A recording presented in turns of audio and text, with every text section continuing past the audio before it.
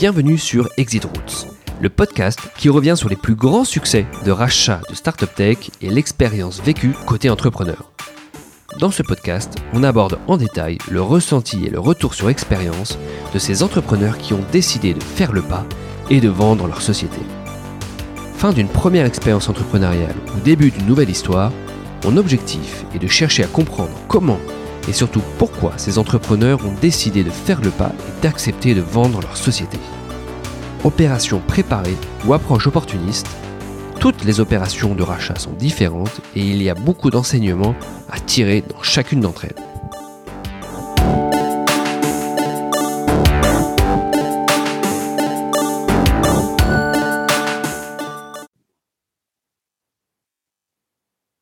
Pour ce nouvel épisode du podcast Exit Routes, je suis ravi d'accueillir Rodolphe Bocquet, qui est le cofondateur de la startup Beyond Ratings. Bonjour Rodolphe. Bonjour Hugo. Alors, je suis ravi de t'accueillir aujourd'hui parce qu'on va parler d'une startup passionnante, Beyond Ratings, que tu vas nous décrire plus en détail un petit peu après. Mais on va surtout du coup parler d'un secteur passionnant et ô combien d'actualité qui est le sujet des normes sociales et environnementales, la façon dont on le traque, la façon dont les entreprises s'engagent. Donc, on va parler de ça. Et avant toute chose, je voudrais mettre un petit disclaimer puisqu'on fait un enregistrement sur Zoom. Donc, on espère que la qualité du son sera bonne. Mais voilà, que les auditeurs ne nous envoient pas parce qu'on est sur Zoom. Alors, pour commencer, Rodolphe, et avant de parler de Beyond Ratings, est-ce que tu peux me parler un peu de toi? Est-ce que tu peux te présenter, nous expliquer un peu ton parcours? J'ai vu que tu étais passé par la Société Générale en tant que trader. J'ai vu aussi que tu étais passé par le secteur public avec certaines responsabilités sur ces sujets environnementaux et sociétaux, justement. Donc, est-ce que tu peux commencer par un peu te présenter, nous expliquer ton parcours et nous expliquer surtout comment tu en es venu, à un moment donné, à créer donc Beyond Ratings en 2014? Oui, avec plaisir. Moi, je pense que je peux me décrire comme un bon élève. Donc, c'est ce qui a guidé d'abord mes choix d'études. Et comme j'avais pas forcément une vision très claire de ce que je voulais absolument faire, j'ai fait un choix par défaut qui était d'aller vers l'école de commerce, en l'occurrence HEC, parce que c'est ce qui ouvrait le plus de portes. Et donc, je me suis spécialisé en finance de marché avec un échange dans le MBA de New York University. Et j'ai commencé à travailler à la Société Générale en 94 comme trader. Et j'y ai passé 7 ou 8 ans dans une période qui était assez exceptionnelle, qui était l'âge d'or des produits dérivés sur action, un domaine dans lequel la Société Générale a été élue de nombreuses années de suite meilleure banque du monde. Donc, on était dans un univers qui, sans que j'en ai vraiment conscience, parce que c'était ma première expérience professionnelle, était un univers extrêmement entrepreneurial. C'était une sorte de ruée vers la nouvelle frontière que ces produits définissaient chaque jour, des produits qui évoluaient dans leur structure, dans leur ingénierie financière. Et donc, comme on était les pionniers et qu'on avait beaucoup de succès, tous les 6 mois, on se réinventait, on se réorganisait. Et donc, il y avait un formidable effet d'aspiration où lorsqu'on était performant, on progressait extrêmement rapidement. Et puis, comme c'est une activité très profitable, il y avait énormément de moyens qui étaient alloués. Il y avait aussi beaucoup de pragmatisme et de reconnaissance de la performance, quel que soit l'horizon dont vous veniez, que vous veniez d'une école de commerce comme moi ou des grandes écoles d'ingénieurs ou que vous soyez autodidacte, puisqu'il y en avait quelques-uns dans l'équipe. Donc, c'était une période extrêmement stimulante de trading sur dérivés actions pour compte propre. Que j'ai vécu avec beaucoup de plaisir dans une banque qui avait de belles valeurs d'entrepreneuriat et d'innovation à l'époque. Alors ça, excuse-moi, je te coupe. Ouais. Rodolphe, c'était quelle époque ça du coup? Donc ça, c'était de 1994 à 2001. D'accord. En 2001, j'ai 30 ans à peu près, pas tout à fait, mais presque. Et là, j'ai une première période d'interrogation sur mon chemin professionnel. Et en fait, donc je sors d'une période extrêmement riche, enrichissante, motivante, mais je m'aperçois que la finance de marché, c'est pas ce qui me fait vibrer intérieurement, et c'est très bien parce que ça fait quelques années que j'ai perçois des bonus conséquents, mais ces bonus, j'ai pas forcément besoin de les utiliser pour m'acheter un grand appart ou une belle voiture. Donc j'en fais pas grand chose, je les mets de côté. Et donc il y a toute une réflexion qui s'enclenche, et à ce moment-là, je prends la décision de dire non, mais en fait, cette première expérience professionnelle, c'est bien, je l'ai faite, elle m'a apporté beaucoup de choses, j'ai démontré que j'étais capable de le faire, mais maintenant, il est temps pour moi d'ouvrir une période où je fais les choses pour moi et pas pour les autres. Les autres, ça peut être mes parents, ça peut être le regard des autres. Et donc, je vais réfléchir à ce qui me fait vraiment vibrer. Donc, j'entame un bilan de compétences en parallèle du boulot, et je m'aperçois que les questions environnementales et d'intérêt général, c'est vraiment un sujet très très prégnant pour moi, auquel j'ai envie de consacrer du temps. Donc je décide en 2001 de prendre une année sabbatique, et je retourne à l'école. Je fais un master d'ingénierie de l'environnement de l'école des mines à partir en fait de 2002, et c'est une vraie bouffée d'oxygène. C'est un master qui est extrêmement performant, qui existe toujours, qui est bercé de la culture d'ingénieurs des 3 écoles fondatrices que sont les mines, les ponts et les eaux et forêts. Et ça confirme ma passion pour ce sujet des politiques publiques environnementales et de développement durable au sens large. Donc, au sortir de ce master, je démissionne de la Société Générale et je rejoins l'Agence de l'environnement et de la maîtrise de l'énergie, l'ADEME, donc dans le secteur public, en tant qu'adjoint au délégué régional en Aquitaine. Et donc, je vais rester un peu plus de 7 ans en Aquitaine. Donc, je vais devenir délégué régional de l'ADEME en Aquitaine. Et puis ensuite, je vais passer au Conseil régional d'Aquitaine en tant que directeur du développement durable. Ce qui m'intéressait dans le changement, c'est de passer d'une fonction de centre de ressources et d'expertise qui était l'ADEME à une fonction de mise en œuvre de politiques publiques. Et donc, en tant que directeur du développement durable au conseil régional, je collabore étroitement avec le président, avec l'Assemblée des élus, et on déploie des politiques environnementales dans le domaine de l'économie sociale et solidaire, dans la lutte contre les discriminations, le traitement du handicap, qui sont tout à fait exaltantes. Et en fait, que ce soit à l'ADEME ou au conseil régional, je vis des périodes assez privilégiées, qui sont en fait ce que j'appelle des parenthèses enchantées, c'est-à-dire que le secteur public, c'est un endroit qui est absolument formidable, où on peut faire des choses qui ont énormément de sens, et ça apporte beaucoup. Mais pour pouvoir faire ces choses qui ont énormément de sens, il faut que les planètes soient alignées. Il faut qu'il y ait un mandat qui soit clair, il faut qu'il y ait une structure hiérarchique et de gouvernance qui fonctionne bien, il faut qu'il y ait une volonté d'aller de l'avant, il faut qu'il y ait des marges de manœuvre. Et ça, c'est pas toujours réuni. Et moi, j'ai eu cette incroyable chance que, à la fois à l'ADEME, sous la présidence de Michel Papalardo, et au Conseil régional d'Aquitaine ensuite, en collaborant avec Alain Rousset et la directrice de l'économie dont je dépendais, Agnès Paillard, dans ces 2 configurations-là, il y a eu vraiment une capacité d'innover, de mettre en œuvre au service du bien commun, pour des politiques environnementales, et c'était absolument fantastique, et des périodes très riches. Et dans ces 2 expériences-là, je vois assez vite que ma capacité à parler les 2 langues, celle de l'environnement et du développement durable, et celle de la finance, est quelque chose d'assez rare.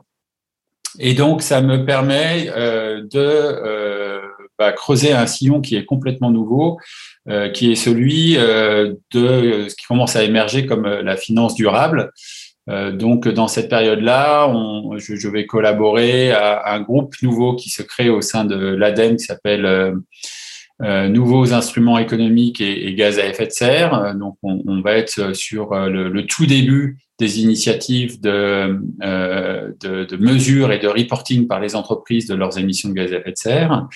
Et puis, au sein du conseil régional, je vais travailler à la mise en place des premiers dispositifs de prêts bonifiés, donc en collaboration avec les banques. Donc un mix d'argent public et d'argent privé pour pouvoir délivrer des prêts à des conditions plus favorables que le marché à destination en l'occurrence des particuliers, pour qu'ils s'équipent en énergie renouvelable. Donc tout ça, ça dure jusqu'à 2007. 2006 pour ma période avec l'ADEME, ensuite de 2006 à 2010 pour le conseil régional, et en 2010 je rejoins l'Agence française de développement, qui est une banque publique qui gère l'aide bilatérale de la France aux pays en développement, avec les grands axes de l'aide internationale au développement, et je suis en charge de l'expertise finance environnementale. Et l'essentiel de mon activité consiste à structurer des prêts à des banques de pays du Sud à des conditions concessionnelles, donc en dessous des conditions de marché, en contrepartie de quoi ces banques du Sud ont l'obligation de mettre en œuvre localement des prêts à finalité environnementale pour soutenir, par exemple, l'efficacité énergétique dans les industries, la réduction d'émissions de polluants, un projet extrêmement fascinant en Égypte en partenariat avec la Banque mondiale là-dessus. Et quand on se rend au Caire et qu'on voit le niveau de pollution, on perçoit immédiatement et très concrètement l'intérêt de ce genre de mesures dans des cimenteries, dans des industries de production d'engrais et autres, mais aussi des projets en Thaïlande, dans le secteur touristique, qui exerce une pression très forte sur le milieu marin, en Turquie ou en Afrique de l'Ouest. Donc je fais tout cela. Il y a un changement de gouvernance à ce moment-là à l'AFD. Il y a un nouveau président qui arrive, qui prend la succession de Jean-Michel Severino, qui pendant 9 ans a transformé l'institution et qui a été un président très charismatique et emblématique. Donc il y a une phase de transition qui est pas particulièrement propice au dynamisme. Et à ce moment-là, moi je commence à arriver à la fin d'un cycle qui aura duré 10 ans de politique publique, et je vois que à la fin de ces parenthèses enchantées, ou dans le cadre de cette transition de gouvernance à l'AFD, je finis par me heurter à des mêmes difficultés structurelles, d'inertie, de manque de visibilité sur l'agenda, ou de difficultés de management. Donc, je me dis qu'il est temps pour moi de changer d'environnement. Et c'est à ce moment-là que l'idée de l'entrepreneuriat germe véritablement. Je pense qu'elle était présente depuis longtemps. Mais je me dis que ces compétences que j'ai accumulées, à la fois en finance de marché, puis dans ces 10 ans de politique publique environnementale et de développement durable, je peux peut-être les mettre en œuvre dans un cadre entrepreneurial. Donc, je prends un congé pour création d'entreprise, et puis je vais monter d'abord un programme de recherche, donc un programme de recherche collaborative, qui est un dispositif fantastique qui existe en France, donc lié au pôle de compétitivité. Donc, dans le cadre du pôle de compétitivité finance-innovation, je monte un projet qui rassemble 3 laboratoires de recherche, le CIRED, le CERMIX de l'École des Ponts, le Centre d'économie de la Sorbonne, et puis 4 PME, pour travailler sur une problématique qui est celle de la consommation d'énergie et de la croissance. Et se dire, d'un point de vue macroéconomique, les modèles macroéconomiques classiques considèrent que les 2 facteurs de production sont le capital et le travail, mais ils ignorent les ressources naturelles. Ils considèrent que les ressources naturelles sont toujours substituables par plus de capital ou de travail. Et de mon expérience environnementale, c'est un problème. parce qu'il y a des moments où, quand il n'y a plus de ressources naturelles, on ne peut pas forcément le substituer par plus de capital ou de travail. Donc, on monte un programme de recherche en lien avec un think tank aussi qui s'appelle The Shift Project, monté par Jean-Marc Jancovici, très impliqué sur les questions climatiques, pour travailler sur ce lien entre croissance, PIB et consommation d'énergie. Et comme c'est un programme de recherche de pôle de compétitivité, il faut que ce programme de recherche il ait une finalité commerciale de valorisation de la recherche. Et c'est là où je me dis, s'il y a un lien, comme on le pressent, entre ces ressources naturelles, en premier lieu l'énergie et la croissance, au niveau des États, ce lien-là doit pouvoir être pris en compte dans la notation de crédit des États. Et donc, la valorisation de ce programme de recherche, ça va être la création d'une agence de notation de crédit dédiée aux émetteurs publics, donc essentiellement les États, et qui va prendre en compte les critères de durabilité aux côtés des critères économiques et financiers qui sont pertinents pour avoir une représentation plus holistique et plus pertinente du risque de crédit. Et c'est ce qui donne naissance, mi-2013, à Beyond Ratings, qui est la structure de valorisation du programme de recherche. Ok. Super intéressant. Là, tu retrouves le lien avec l'Infinance que tu avais un petit peu repris à la fin de ton parcours dans le public. Alors, passionnant. Enfin, merci de t'être arrêté en détail sur le parcours parce qu'il est passionnant et très inspirant. À la fois le shift de ton expérience en tant que trader vers le monde du public et de l'intérêt général, et puis tout ton parcours dans ce secteur public avec différentes responsabilités. Alors j'imagine il y a eu à la fois l'impact sur le sol français, puis ensuite il y a eu l'impact sur d'autres territoires. Donc tu as vu, je pense, beaucoup de choses sur la capacité et les incapacités, j'imagine, de politique publique, mais on y reviendra peut-être à la toute fin, parce que je voudrais revenir un petit peu sur ces sujets. Mais en tout cas, merci beaucoup, c'était passionnant. Donc maintenant, effectivement, on comprend comment est arrivé le sujet de Beyond Ratings. Donc tu disais création 2013-2014, tu avais un cofondateur avec toi, un associé. Comment était constituée l'équipe de départ? Exactement. Oui, alors pardon. C'est un sujet très très important. Moi, je souhaitais pas me lancer seul pour créer cette entreprise. Je crois beaucoup en l'intelligence collective et donc j'avais envie d'avoir un associé. Le programme de recherche qui a précédé Beyond Ratings, je l'avais monté avec une personne qui s'appelle Michel Lepetit, mais qui n'avait pas vocation à être opérationnel dans la structure entrepreneuriale.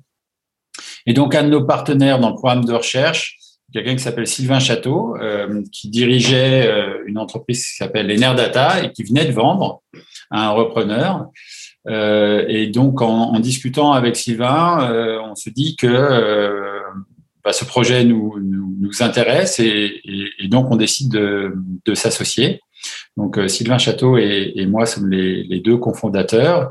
Et puis, dans le programme de recherche, on avait associé quelques premiers collaborateurs qui nous rejoignent. Et donc, on démarre avec une équipe de 4 personnes embauchées à temps plein, avec le pari, nous, en tant que fondateurs, de pas nous payer jusqu'à ce que l'entreprise décolle un peu. Donc, vous commencez avec une équipe de 4 personnes. Vous essayez de transformer un projet de recherche en société commerciale, de lancer donc cette agence de notation. Alors, quels sont vos clients? Qu'est-ce que vous leur mettez à disposition? Une plateforme du service? Est-ce que tu peux nous décrire un peu plus précisément ces aspects-là? Oui, tout à fait. Donc, nous, notre promesse, c'est de dire, le risque de crédit des États ou le risque pays, qui est pas exactement la même chose, mais qui s'en rapproche, c'est quelque chose qui peut vous intéresser en tant qu'investisseur, en tant que banque, de fonds de pension, compagnie d'assurance. Et ce qu'on va vous proposer, nous, c'est une vision de ce risque qui est plus riche que celle que vous fournissent les acteurs en place, pour nommer les trois plus grands, les Standard, Moody's et Fitch. Et notre valeur ajoutée, c'est de vous expliciter ce risque environnemental, énergie, climat, qui est susceptible d'affecter les pays de manière plus systématique et transparente que ne le font ces principaux acteurs. Et donc, on commence à, dans l'application du programme de recherche, constituer des outils d'analyse et des notes de recherche que l'on essaye de vendre à ces investisseurs qui nous semblent être la cible privilégiée. On a regardé à un moment ce que l'on pouvait faire auprès des entreprises, mais le besoin était moins évident, donc on se concentre sur les investisseurs et les financeurs. Et notre première découverte, donc moi c'est ma première expérience d'entrepreneuriat, Sylvain avait déjà une expérience, mais pas vraiment dans le secteur de la finance. Notre première découverte, c'est le temps extrêmement long du cycle de vente. Et alors qu'on a des marques d'intérêt assez tôt d'acteurs qui, dans le domaine bancaire ou de sociétés de gestion, ces marques d'intérêt ne se traduisent pas en contrats sonnants et trébuchants. Donc, en ayant démarré la société en septembre 2013, on arrive à l'été 2014 dans une situation où en fait on n'a quasiment rien vendu. Et donc le financement qu'on a fait en apport, enfin on a fait un double financement en tant que fondateur. On a à la fois apporté du cash pour payer les 4 personnes qu'on emploie, et on fait aussi l'effort financier de ne pas se rémunérer en tant que fondateur. Donc ça commence à devenir compliqué au bout d'à peu près 1 an parce qu'on vend pas assez, voire quasiment pas. Et on doute de la viabilité de ce qu'on fait, et on prend la décision de réduire la voilure. Et donc, on se sépare de 2 des 4 salariés à l'été. Et puis, pendant l'été, l'effort qu'on a fait paye, et on signe quelques contrats qui nous permettent d'avoir plus de visibilité. Et donc, de manière assez drôle a posteriori, les 2 personnes dont on se sépare au début de l'été, on les rembauche à la fin de l'été. Donc, ils ont pu passer 2 mois de vacances plutôt tranquilles et nous rejoindre ensuite pour reprendre l'aventure avec nous. Alors là, c'est intéressant. Arrêtons-nous là-dessus parce qu'il y a 2 sujets. Le premier, c'est qu'est-ce qui fait que vous commencez à signer des clients? Qu'est-ce que vous avez changé pour le faire? En fait, on n'a pas, je me souviens pas qu'on ait, évidemment, on a changé des choses. Je me souviens, le tout premier POC qu'on sort, c'est une note de recherche sur l'Allemagne. C'est la Caisse des dépôts qui nous demande ça. On fait un rapport de 60 pages qui est magnifique et qui est intéressant. Mais très vite, on va se rendre compte que dans le domaine de l'investissement, chez les gestionnaires de portefeuille ou même chez les gestionnaires de risque, il y a très, très, très peu de gens qui ont la capacité de lire ce type de rapport. Et non seulement de les lire, mais ensuite d'en tirer des conclusions sur ce que ça implique opérationnellement en termes de risque. Donc, de ce premier rapport de 60 pages, on va évoluer vers des outils beaucoup plus synthétiques qu'on est en capacité de produire de manière plus automatisée, parce que l'intérêt de nos investisseurs, de nos clients qui sont des investisseurs, eux, ils investissent sur 15, 20, 30, 40 pays. Donc, avoir un rapport extrêmement fouillé pour un pays, c'est bien, mais ils préfèrent avoir une couverture sur l'ensemble de leur univers d'investissement. Donc, on synthétise, on rend les recommandations du rapport beaucoup plus explicites, et puis on automatise des outils pour pouvoir élargir notre couverture. Et c'est ça qui fait que au bout d'1 an, ça commence à payer. avec aussi une clientèle qui est une clientèle institutionnelle dans lesquelles les cycles de décision sont longs. Et au bout d'un an, on commence à faire partie du paysage mental de nos clients français. Et donc, c'est à ce moment-là que certains d'entre eux franchissent le pas et contractent avec nous. Ouais, ok, effectivement, intéressant. Mon deuxième point, c'est de revenir sur cette décision là, qui est assez structurante de réduire la voilure, de se séparer de personnes, alors que ça fait un an qu'on s'est lancé dans l'entrepreneuriat. Et sachant que vous aviez des profils d'entrepreneurs atypiques, entre guillemets, parce que du coup, vous étiez des entrepreneurs à plus de 40 ans. C'est assez rare quand on regarde les profils des entrepreneurs aujourd'hui. Donc, comment tu l'as vécu cette période d'incertitude et le fait de prendre ce choix-là? C'est évidemment pas des périodes drôles, c'est des périodes avec c'est les montagnes russes émotionnelles, donc faut apprendre à gérer ça en tant qu'entrepreneur, et c'est là où ce que j'évoquais tout à l'heure, à savoir de ne pas entreprendre seul, prend tout son sens pour moi. C'est-à-dire que d'être deux plutôt que d'être tout seul est un formidable atout, parce que non seulement on peut se remonter le moral quand il y en a besoin, mais surtout on bénéficie des expériences et de l'expertise complémentaire l'un de l'autre. Et de ce point de vue-là, l'expérience de Sylvain, qui avait déjà développé une boîte pendant 10 ans, est extrêmement précieuse. Donc c'est ce qui nous permet de garder la tête aussi froide que possible quand on doit prendre des décisions.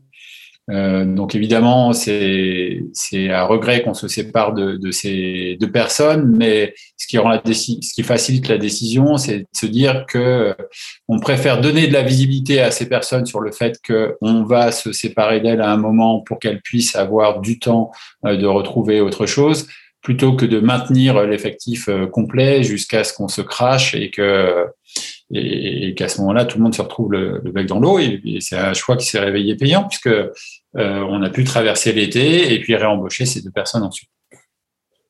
Non, ok, effectivement, passionnant, intéressant. Maintenant, raconte-nous un petit peu donc comment les choses avancent pour vous une fois que vous signez ces premiers clients, vous commencez à créer une certaine traction. Oui. Vous augmentez la taille de l'équipe. Est-ce que vous avez fait rentrer des investisseurs? Voilà, comment ça se passe cette période où là vous commencez à avoir des confirmations de ce que vous faites?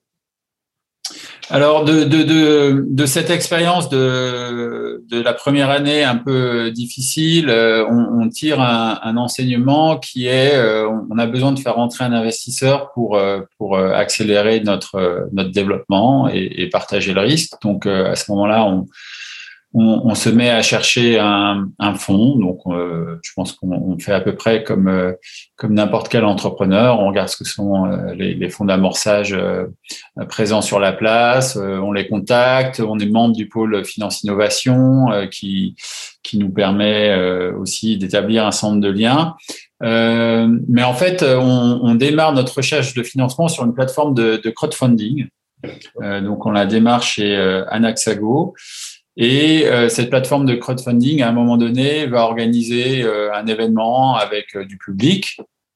On va présenter notre projet et dans cet événement, il y a une table ronde avec des fonds d'investissement, dont celui avec lequel on va finir par lever. Donc, c'est plutôt drôle parce que c'est en commençant par du crowdfunding qu'on a été en lien avec notre fonds d'investissement.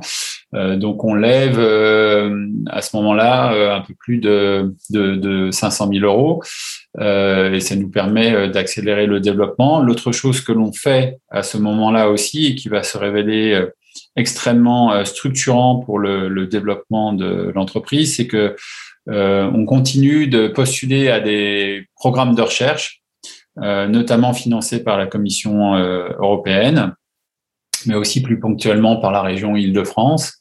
Et ces programmes de recherche vont nous permettre de développer considérablement notre propriété intellectuelle, nos modèles, et d'arriver avec une offre qui est beaucoup plus riche auprès des investisseurs en termes de capacité d'analyse et de facteurs différenciants par rapport à la concurrence.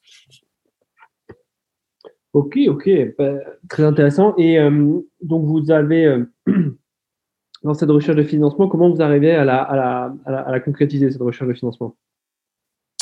Euh, la recherche de financement, tu veux dire sur la partie financement de la recherche ou sur la partie fonds propres? Fonds propres. Fonds propres. On a, enfin, c'est vraiment un système d'entonnoir, hein, un peu similaire au processus d'acquisition client. Donc, on prend des contacts, il y a qu'une fraction qui répond. Ensuite, on a les premiers entretiens, ça filtre encore et à la fin, on se retrouve avec deux fonds qui nous font une proposition. Tout ça est allé sur on va dire, un processus qui dure du début de la recherche jusqu'au closing, environ 6 mois. Et donc là, on est à quelle période? Donc là, on est en 2015. 2014, 2015, 2016, pardon, mars 2016. D'accord, mars 2016. Ouais. Donc, vous décidez de faire entrer des nouveaux investisseurs. Finalement, vous allez avec quel fonds? On va avec Newfund. Donc, vous partez avec Newfound, mars 2016. Et donc ensuite, alors comment ça se passe après cette levée de fonds en termes de croissance, de taille d'équipe, de génération de chiffre d'affaires et surtout, au moment de la levée, c'est quoi la physionomie ou la carte d'identité de la société à ce moment-là? On est encore, on est vraiment, on est assez petit encore, on est moins de 10 personnes. Au moment où on lève les fonds, on a encore un gros agenda de R&D devant nous et on est encore assez en avance sur le marché. C'est-à-dire que à ce moment-là, il commence à y avoir un décollage de la finance climat, mais c'est le début. Et surtout, nous, on s'occupe pas à cette époque de noter les entreprises, on note les États, qui est un marché beaucoup plus restreint et qui est plutôt en retard par rapport au marché de la notation des entreprises. Et sur ce sujet de la notation de crédit, de l'intégration du développement durable dans la notation de crédit, les grandes agences ont encore beaucoup de résistance à l'époque. Donc on est en avance de phase et c'est pour ça que la levée de fonds fait du sens et pour nous permettre de passer cette période, de continuer à investir, de développer de l'avantage compétitif pour que quand le marché devient mûr, on puisse commencer à vendre. Et ça arrive plutôt un an après 2017-2018. Où là, on a étoffé l'équipe, on l'a structurée notamment d'un point de vue commercial. On a un processus commercial plus staffé, plus systématique. On a démarré avec une équipe surtout côté R&D. Donc, c'est bien d'avoir du savoir-faire, mais il faut aussi le faire savoir. Et l'équipe commerciale, elle est évidemment clé. Et donc, on investit d'un point de vue marketing. On fait une très belle opération de rebranding avec un cabinet de conseil en communication qui s'appelle Bear Ideas. D'ailleurs, on gagne un prix avec eux de design de marque. Voilà, on s'investit dans des organisations de finances durables internationales, ce qui nous permet aussi d'être présents dans des instances qui comptent dans le secteur à l'échelle internationale et on commence à élargir notre périmètre de clientèle qui était essentiellement parisien au départ à l'international avec des premiers clients en Angleterre, dans les pays scandinaves, aux États-Unis par l'intermédiaire d'un partenaire. Donc ça commence à décoller en 2017 et 2018, même si on n'est toujours pas profitable. D'accord, donc toujours pas profitable à ce moment-là, mais en tout cas il y a une croissance qui est là. Alors comment ça se passe? Comment on en vient à discuter avec votre acquéreur potentiel en 2019, qui est le London Stock Exchange? Alors en fait, ça se passe en 2 temps. Nous, en 2018, notre projet principal, c'est de faire un deuxième tour, une deuxième levée de fonds, parce qu'on a beaucoup développé notre R&D et on s'est structuré et on a enfin la capacité de devenir une agence de notation de crédit, qui est une activité réglementée, ce qu'on n'était pas jusqu'alors. Jusqu'alors, on était un fournisseur de services financiers, mais pas une véritable agence de notation de crédit. Donc, à l'été 2018, il y a 2 choses qui se passent. On fait rentrer un nouvel associé qui vient de chez Standard & Poor's, qui a 12 ans d'expérience, qui s'appelle Elie Herrière-Dubreuil, donc qui vient apporter cette expérience métier agence de notation de crédit. Et puis, on fusionne avec une petite structure qui s'appelle Grizzly Responsible Investment, fondée par Valérie Lucas-Leclin, qui est un des pionniers de la notation extra-financière en France, et qui nous apporte un élargissement vers la notation des entreprises. Donc, en ayant fait ça, on commence le processus de dépôt d'un dossier d'accréditation comme agence de notation de crédit auprès du régulateur, donc l'Autorité européenne des marchés financiers.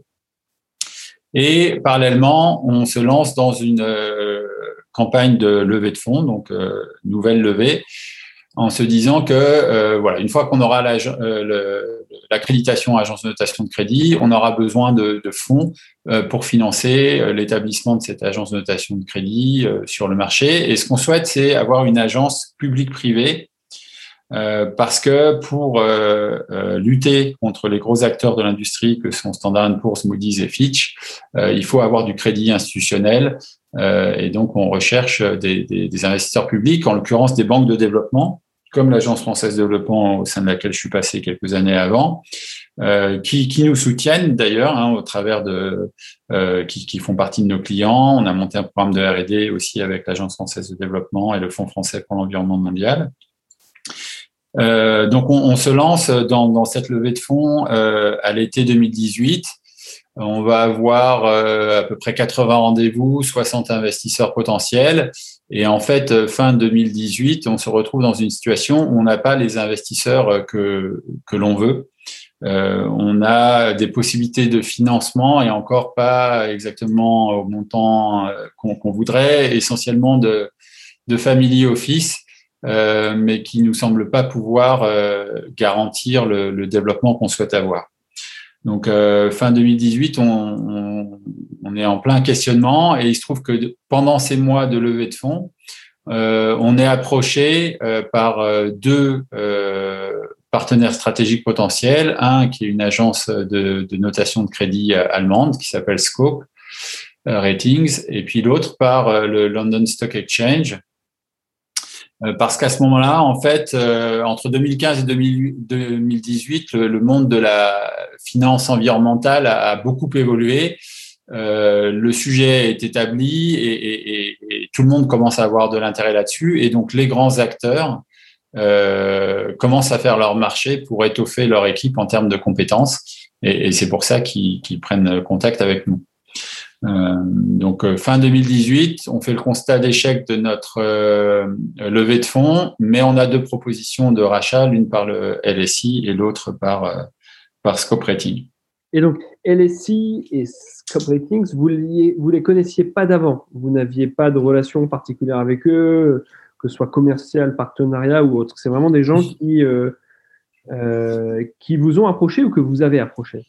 Donc LSI, on avait une relation parce que c'était un client, en fait. C'était un client de la structure qu'on a de Grizzly Responsible Investment qu'on a acheté. Donc c'est comme ça qu'on les connaît. Et Scope, on les connaissait parce que on participait régulièrement à des événements organisés par la Commission européenne autour des agences de notation, et justement ce besoin d'intégration du développement durable dans la notation de crédit que la Commission européenne commence à pousser fortement. Donc, on est invité à participer et c'est là qu'on commence à se côtoyer. D'accord, ok. Et donc vous connaissiez quand même un petit peu d'avant, on comprend les relations. Et c'est vous qui allez vers eux ou c'est eux qui viennent vers vous parce qu'ils ont ouï dire de votre levée de fonds? Oui, bah on va dire, c'est un peu des deux. Nous, on parle de la levée de fonds et eux nous disent, non, la levée de fonds, ça ne nous intéresse pas, on ne peut pas forcément vous aider. Par contre, ce qui nous intéresserait, c'est de vous acquérir. Est-ce que vous êtes ouvert à ça? Ok. Et donc, à ce moment-là, vous avez forcément cette petite idée derrière la tête quand vous leur parlez des problématiques de levée de fonds. Peut-être qu'au départ, d'ailleurs, vous avez plutôt en tête un investissement de leur part dans le cadre du levée de fonds. Vous comprenez que de leur côté, s'il doit y avoir un deal, ce sera plutôt un deal M&A. À quel moment vous faites la bascule, vous dites que c'est la bonne option et comment ensuite vous choisissez entre les deux options en fait? Parce que les deux se sont présentés à vous, si j'ai compris. Si j'ai bien compris. Exactement. Donc, nous, on fait la bascule toute fin 2018 parce que on voit qu'on n'arrive pas à faire ce qu'on veut sur la levée de fonds, même si on va continuer encore jusqu'au dernier moment à chercher des investisseurs, parce que notre plan A, c'était vraiment de continuer notre croissance organique. Mais fin 2018, on se dit qu'on ne peut pas rester qu'avec cette option-là, et donc il faut qu'on regarde concrètement et de manière professionnelle les pistes d'acquisition. Et donc, nous, notre métier, c'est pas la négo dans le cadre d'acquisition. Donc, on se dit qu'on a besoin de compléter notre expertise. Et donc, on va faire appel à un banquier d'affaires qui va gérer la négo pour nous. Donc, c'est Benoît O'Mahony de Raphaël Finance Advisory qui va nous accompagner là-dedans et qui va non seulement gérer les enchères entre guillemets entre Scope et London Stock Exchange, mais aussi élargir la recherche à d'autres potentiels acquéreurs. Et donc ce processus va durer de janvier à mi-février, et assez rapidement, grâce à l'intervention de Raphaël Financial Advisory, on se retrouve avec une offre extrêmement bonifiée par rapport aux offres initiales, qui se détache de tout le reste et qui est celle du London Stock Exchange. Donc, effectivement, donc on comprend qu'à un moment donné, vous arrivez à l'offre qui vous convient avec London Stock Exchange. Tu as mentionné le rôle que la banque d'affaires avait joué. Alors ça, c'est un point important. Quel est un peu ton feedback, ta recommandation à d'autres entrepreneurs qui pourraient vivre la même situation? Est-ce que tu recommandes d'avoir un conseil, un banquier d'affaires pour aider dans ces contextes-là? À 150%, oui, je le recommande. Après, j'imagine que ça dépend des personnes auxquelles on s'adresse. Benoît O'Mahony, c'est quelqu'un qui travaillait chez Rothschild pendant 15 ans sur ce sujet dédié aux PME avant de se mettre à son compte et de développer sa propre structure. Et il a été extrêmement précieux parce qu'il faut avoir de l'expérience de la manière dont ces deals se font, à la fois dans la négociation, mais aussi dans toute la mise en œuvre, la gestion des due diligence, de la data room, de la négociation contractuelle une fois qu'on s'est mis d'accord sur les grands principes, qu'on a signé l'exclusivité, la lettre d'intérêt, etc. Donc pour moi, oui, alors évidemment, il faut qu'il y ait de la confiance, il faut que le banquier d'affaires soit pertinent, compétent, mais c'est d'une extrême utilité parce que ce processus peut être aussi, il est déjà très chronophage en ayant un banquier d'affaires, donc sans banquier d'affaires, potentiellement vous prenez le risque d'absorber toute la bande passante des dirigeants et comme ces opérations ne sont jamais conclues tant qu'elles sont pas signées, plus longtemps ça dure, plus longtemps vous prenez la bande passante des dirigeants. Si jamais ça se fait pas, vous avez pu, dans cette période-là, mettre en péril la boîte parce que vous n'étiez pas présent. Oui, tout à fait. Donc effectivement, merci pour le feedback. C'est intéressant sur la partie conseil dans ce type d'opération. Donc ensuite, tu dis, voilà, vous recevez une offre en février qui vous convient. Donc là, comment ça se passe les semaines qui suivent, j'imagine, pour arriver vers la signature du deal, puisque tu l'as dit, ce type de deal n'est jamais finalisé avant la signature, et ça peut prendre un certain temps. Et surtout, vous, comment vous le vivez, du coup, cette période à la fois de prise de décision d'aller vers ce projet avec London Stock Exchange, de ces étapes intermédiaires, j'imagine, de due diligence avant la signature. Voilà, comment ça se passe pour toi, cette époque? Comment tu le vis? Raconte-nous un petit peu cette période-là. C'est une période qui est à la fois stressante, mais qui en même temps se passe dans un climat qui est plutôt stimulant parce que il y a cette perspective d'acquisition. Le London Stock Exchange nous fait part des plans de développement qu'il a une fois que l'acquisition sera faite. Il donne aussi des gages de sérieux dans sa démarche. Donc évidemment, c'est énormément de travail parce que il y a une disproportion dans la taille respective des entreprises qui est colossale entre les 25 personnes qu'on est à l'époque et puis les 5000 personnes du London Stock Exchange. Donc ils mettent en œuvre une procédure d'acquisition qui est extrêmement fine et détaillée, et donc on doit produire des documents à n'en plus finir. Je crois qu'on a répondu à 800 questions dans la data room, quelque chose comme ça. Donc c'est très très très prenant et en même temps il y a de l'adrénaline donc est plutôt positif, donc ça se passe pas mal. On est aussi bien soutenu par notre conseil de surveillance avec des gens expérimentés au sein du conseil de surveillance. Donc ça nous aide à faire les choses correctement. Et puis une des particularités de cette offre, c'est qu'elle est conditionnée à avoir 100% des actionnaires on board. Donc il y a aussi dans cette période un certain nombre d'échanges avec les actionnaires pour savoir si c'est bien ça le meilleur choix et in fine obtenir l'accord de l'ensemble d'entre eux pour le deal. Ok, donc une période super intense, mais en tout cas à la fois exaltante et intense, et puis surtout une période dans laquelle vous êtes bien entouré. À quel point c'est important d'être entouré dans cette période-là, et à quel point les messages peuvent être difficiles à faire passer auprès de certains investisseurs, ou est-ce que ça se passe plutôt bien? Oui, c'est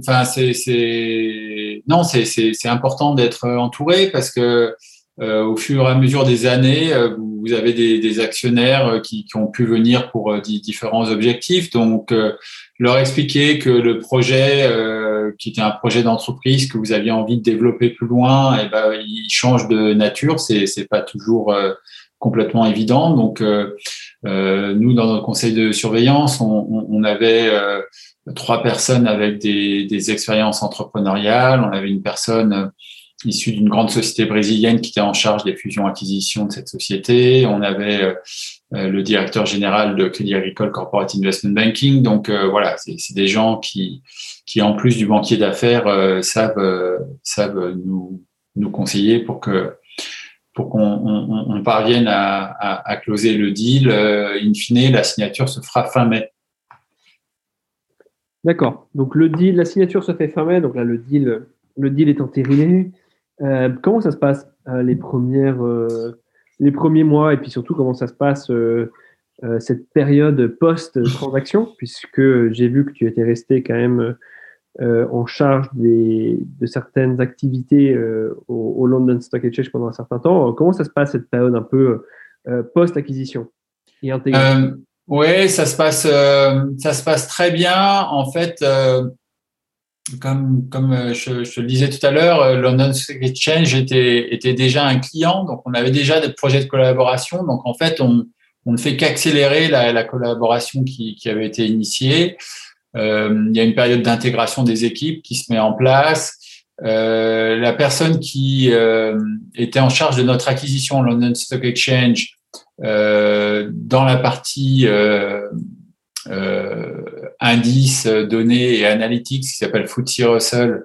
Cette personne-là est nommée CEO de l'ensemble de l'entité FTSE Russell. Donc, la personne qui a validé notre acquisition prend du galon. Donc, tout ça facilite fortement notre intégration. Très vite, ils nous demandent d'aller présenter nos produits à des clients conjointement avec leurs équipes. Donc, il y a pas mal de voyages, notamment aux États-Unis, qui s'organisent. Et puis, il y a une bonne dynamique qui se met en place avec l'équipe, qui a besoin un peu de reprendre son souffle parce que les années de développement pour tout le monde ont quand même été bien intenses. Donc là, il y a une période un peu plus apaisée, ou un peu plus calme, on va dire, qui s'ouvre. Voilà. À la fin de l'été, le London Stock Exchange annonce l'acquisition de Refinitiv, une entreprise 3 fois plus grosse que le London Stock Exchange. Donc, moi, en tant qu'entrepreneur à ce moment-là, je vois que l'avenir va être très, très, très, très pris par cette acquisition. Et je commence aussi à découvrir une structure qui est beaucoup plus grosse que celle dans laquelle j'ai évolué. Je suis aussi assez fatigué de l'expérience entrepreneuriale et de la négociation. Donc, commence à ce moment-là, chez moi, à poindre le besoin de faire un break. Et c'est ce qui va se concrétiser fin 2019, puisque je vais prendre la décision de partir qui sera opérationnelle fin mars 2020. D'accord, ok. Donc, on comprend effectivement le parcours, ce qui te pousse à quitter l'aventure à un moment donné. Effectivement, ouais, l'acquisition de Refinitiv est forcément structurante pour un groupe comme celui-là. Donc, on comprend les raisons et on comprend effectivement ce qui t'amène à aller vers d'autres horizons. Et justement, alors parlons un petit peu de ça. Comment ça se passe ensuite une fois que tu sors de cette aventure? J'ai vu que tu avais relancé un nouveau projet, Contigo, je crois, toujours dans le domaine de la finance. Est-ce que c'est toujours dans le domaine de la finance verte et durable ou pas du tout? Oui. Alors, en fait, entre le moment où je pars du London Stock Exchange et le moment où je rejoins Contigo, il se passe quelques mois dans lesquels, en fait, j'ai pas forcément à l'esprit de retourner dans le secteur de la finance durable. Donc, je collabore à différentes initiatives. Je fais du conseil pour la Banque mondiale, pour la Banque interaméricaine de développement. Je regarde différentes pistes. Il y a le premier confinement qui arrive par-dessus. Il y a un projet auquel je collabore de start-up qui s'appelle Greenback sur la notation écologique des sols agricoles, auquel je collabore pendant quelques mois de façon intensive. Et puis finalement, l'association avec le fondateur ne fonctionne pas. Donc, je décide de partir. Donc, je suis vraiment dans une phase intermédiaire et contre toute attente, je suis contacté par Contigo, qui est une filiale nouvellement créée de Deutsche Börse, donc la bourse allemande, et ils me proposent de les rejoindre pour être en charge de l'investissement responsable chez eux. Et ce qui me décide à finalement retourner dans ce secteur, c'est que cette filiale a été structurée pour avoir une dynamique plus entrepreneuriale, justement. Donc, ils ont externalisé des activités pour qu'elles puissent avoir une gouvernance plus dynamique. Il y a un fonds de private equity au capital de cette filiale qui s'appelle General Atlantic. Je fais partie de l'équipe étendue de direction. Ça permet aussi de déménager à Zurich. J'ai un peu besoin de changer d'air. Donc, toute cette conjonction de facteurs, de projets et de dynamique entrepreneuriale autour du projet me convainquent de repartir dans un environnement où l'investissement responsable est en train de vraiment d'être une lame de fond poussée par la réglementation européenne. Et donc, il y a une période qui est extrêmement excitante en ce moment où on voit tout ça se mettre en place avec beaucoup de challenges et de responsabilités pour que ça n'accouche pas d'une souris et que ça ait une vraie capacité de transformation sociétale. Justement, je voudrais qu'on finisse là-dessus.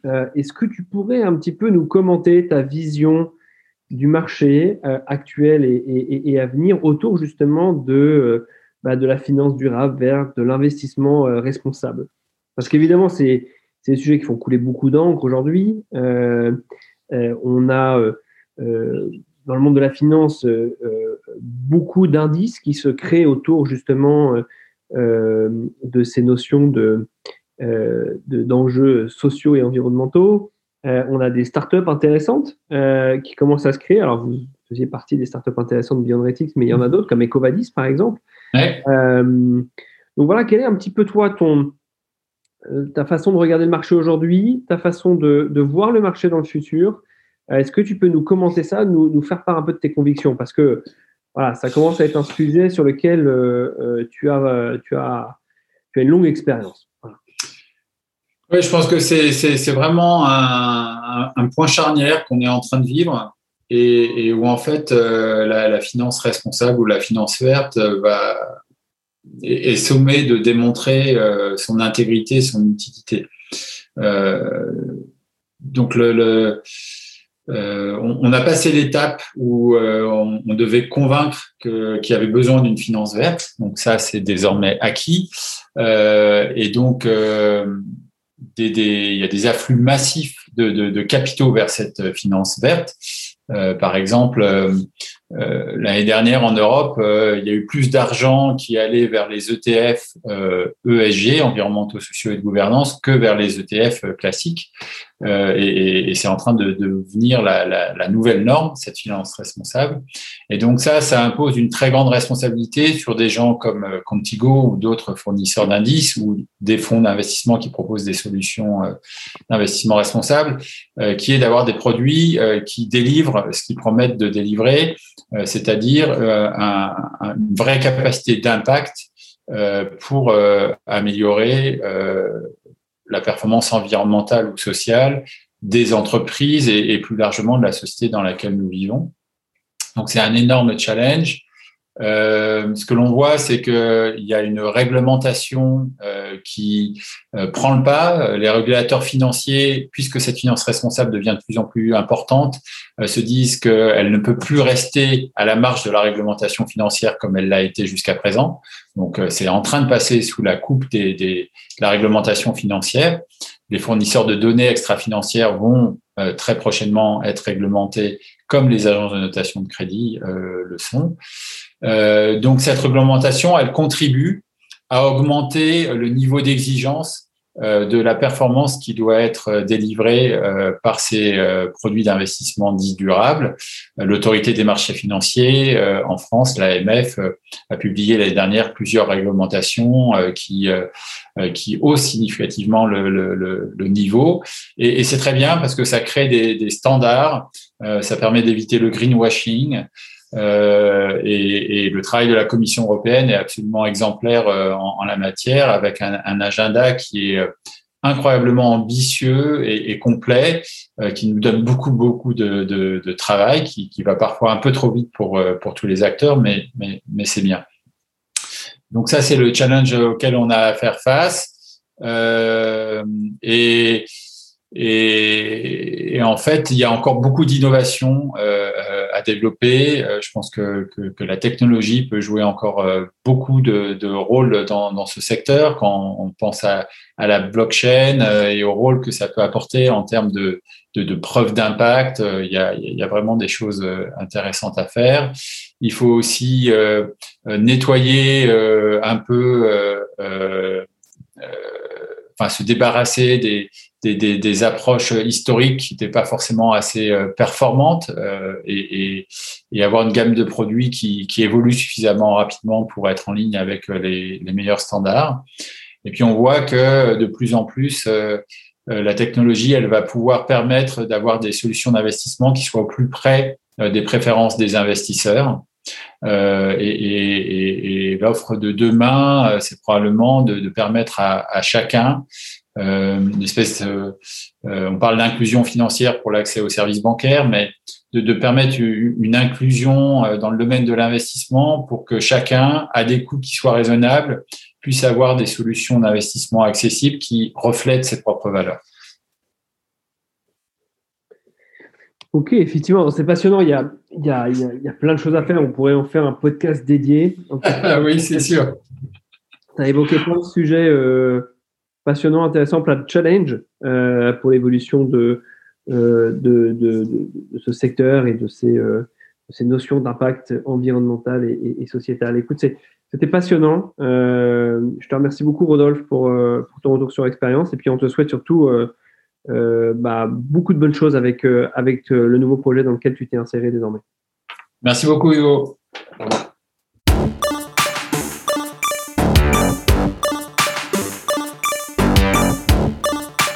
J'espère que vous avez autant apprécié l'écoute de cette édition que j'ai pris de plaisir à préparer cette interview.